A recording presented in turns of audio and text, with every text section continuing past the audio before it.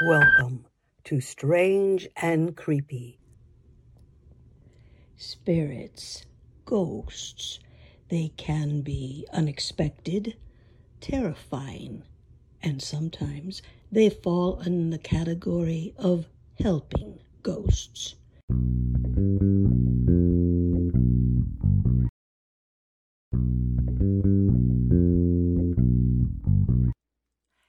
It was around June of last summer when my brother started working for a landscaping company.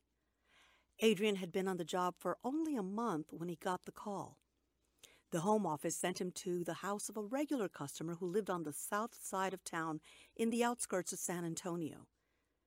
Driving in the company van, Adrian wasn't familiar with this part of town, and he was alone. The area was remote. "Man, I'm out in the boonies," he whispered to himself. All he could see were trees and a few scattered houses and miles of fields. Adrian was sure he had missed the turn when he finally found the country road. There were only a few houses and the road came to a dead end. Here it is. Adrian was relieved, and he saw a man waving at him standing in the front yard. The old man walked slowly and motioned for him to follow him inside. Adrian thought it was odd. He thought that he had led him to the backyard, but no, he was motioning him to come inside the house. The old man pointed to a heavy-looking credenza in the living room. The man wanted him to move it to the back wall. Looking at his slight frame, Adrian knew that the owner would not have been able to budge it, and he was glad to help. The old man looked grateful. Adrian finally was able to follow him toward the kitchen, and the old man led him to the back door to begin working in the backyard.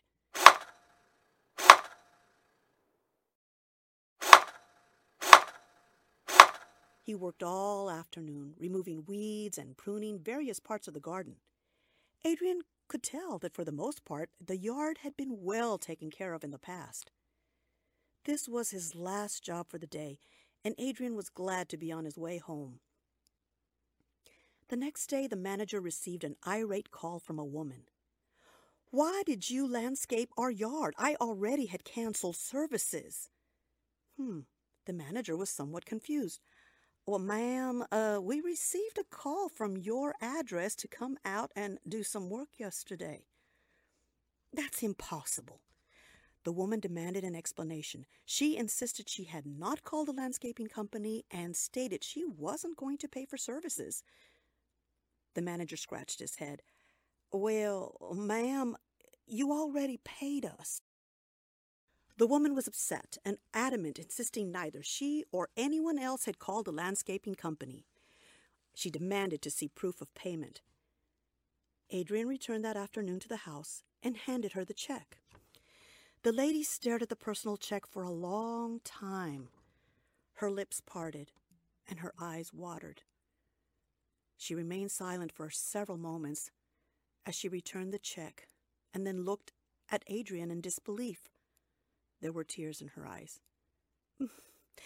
"That's my father's check. That's his signature. I don't understand. My father died 3 years ago." Adrian learned that after his passing, the woman found it hard to continue the maintenance of the yards and eventually canceled all services from the landscaping company. But she confessed, "My father was especially proud of his garden." She told Adrian he had done a beautiful job, and the garden looked like the way her father had it when he was alive. She said when she returned from work, she thought it was strange to have found the credenza moved to the back wall. That's where my dad had it originally. My brother Adrian, once a hard-nosed skeptic, left that afternoon a believer in the paranormal. There was no doubt in his mind he had spent an afternoon with a ghost. And he still had the check to prove it.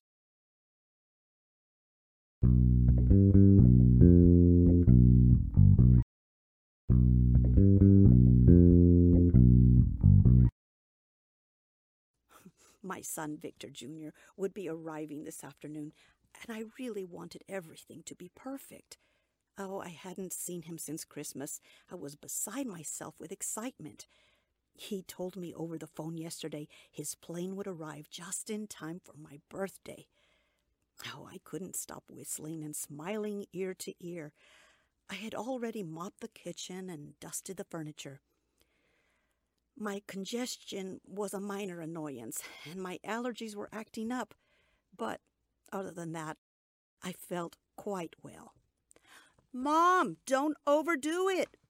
my daughter Liz shouted from the other room. Well, I was pleased with myself. The carpet should be vacuumed, though. It was still early, and by the time Victor arrived, the house would look nice and remind him of the house he knew as a child.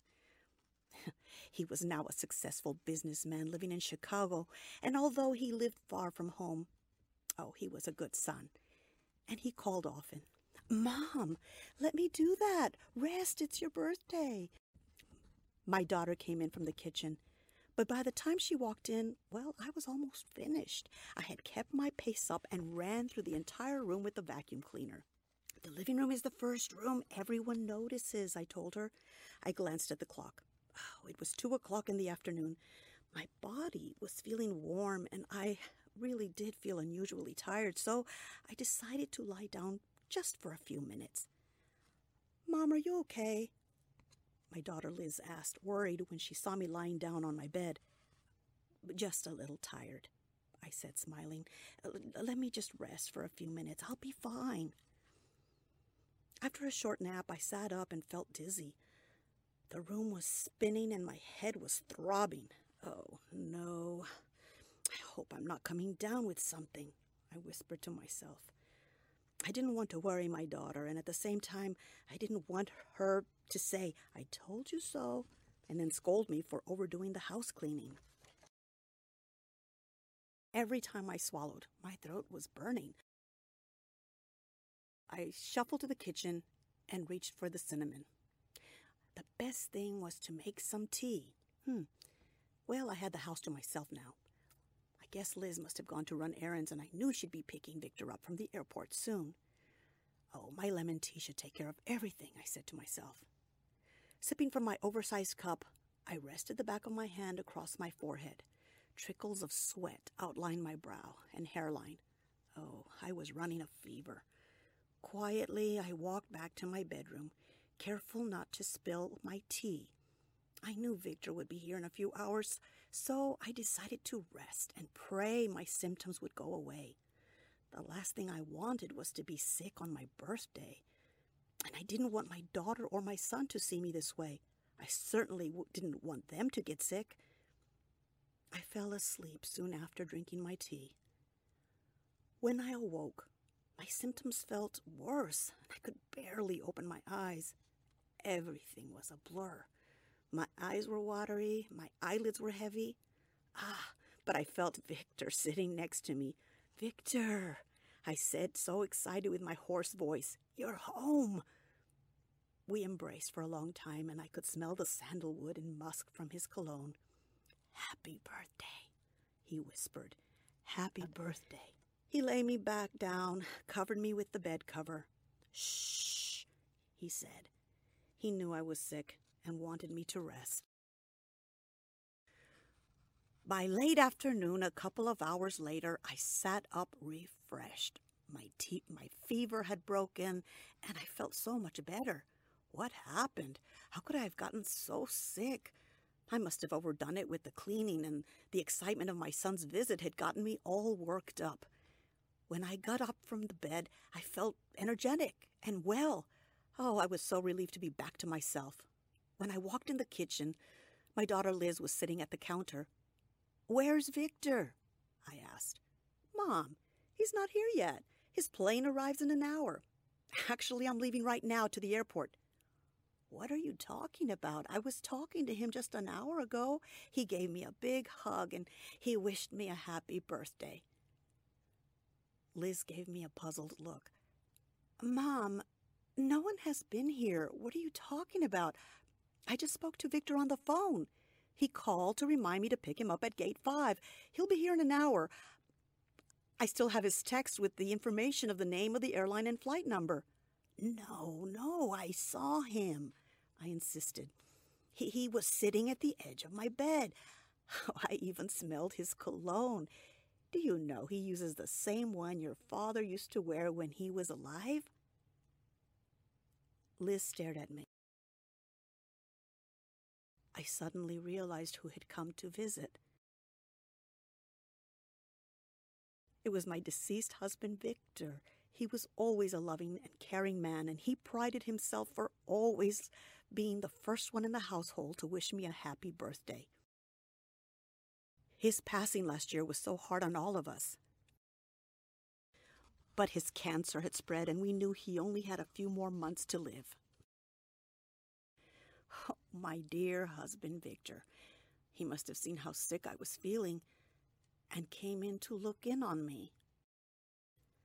And, as was his custom when he was alive, he still wanted to be the first to wish me a happy birthday.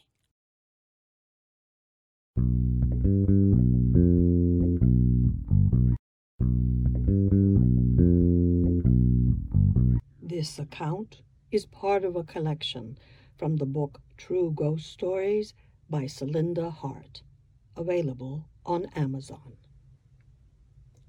You've been listening to Strange and Creepy. I'm your host, Celinda Hart. If you would like to share a strange or creepy experience, send me an email at celindahart@gmail.com. Until next time.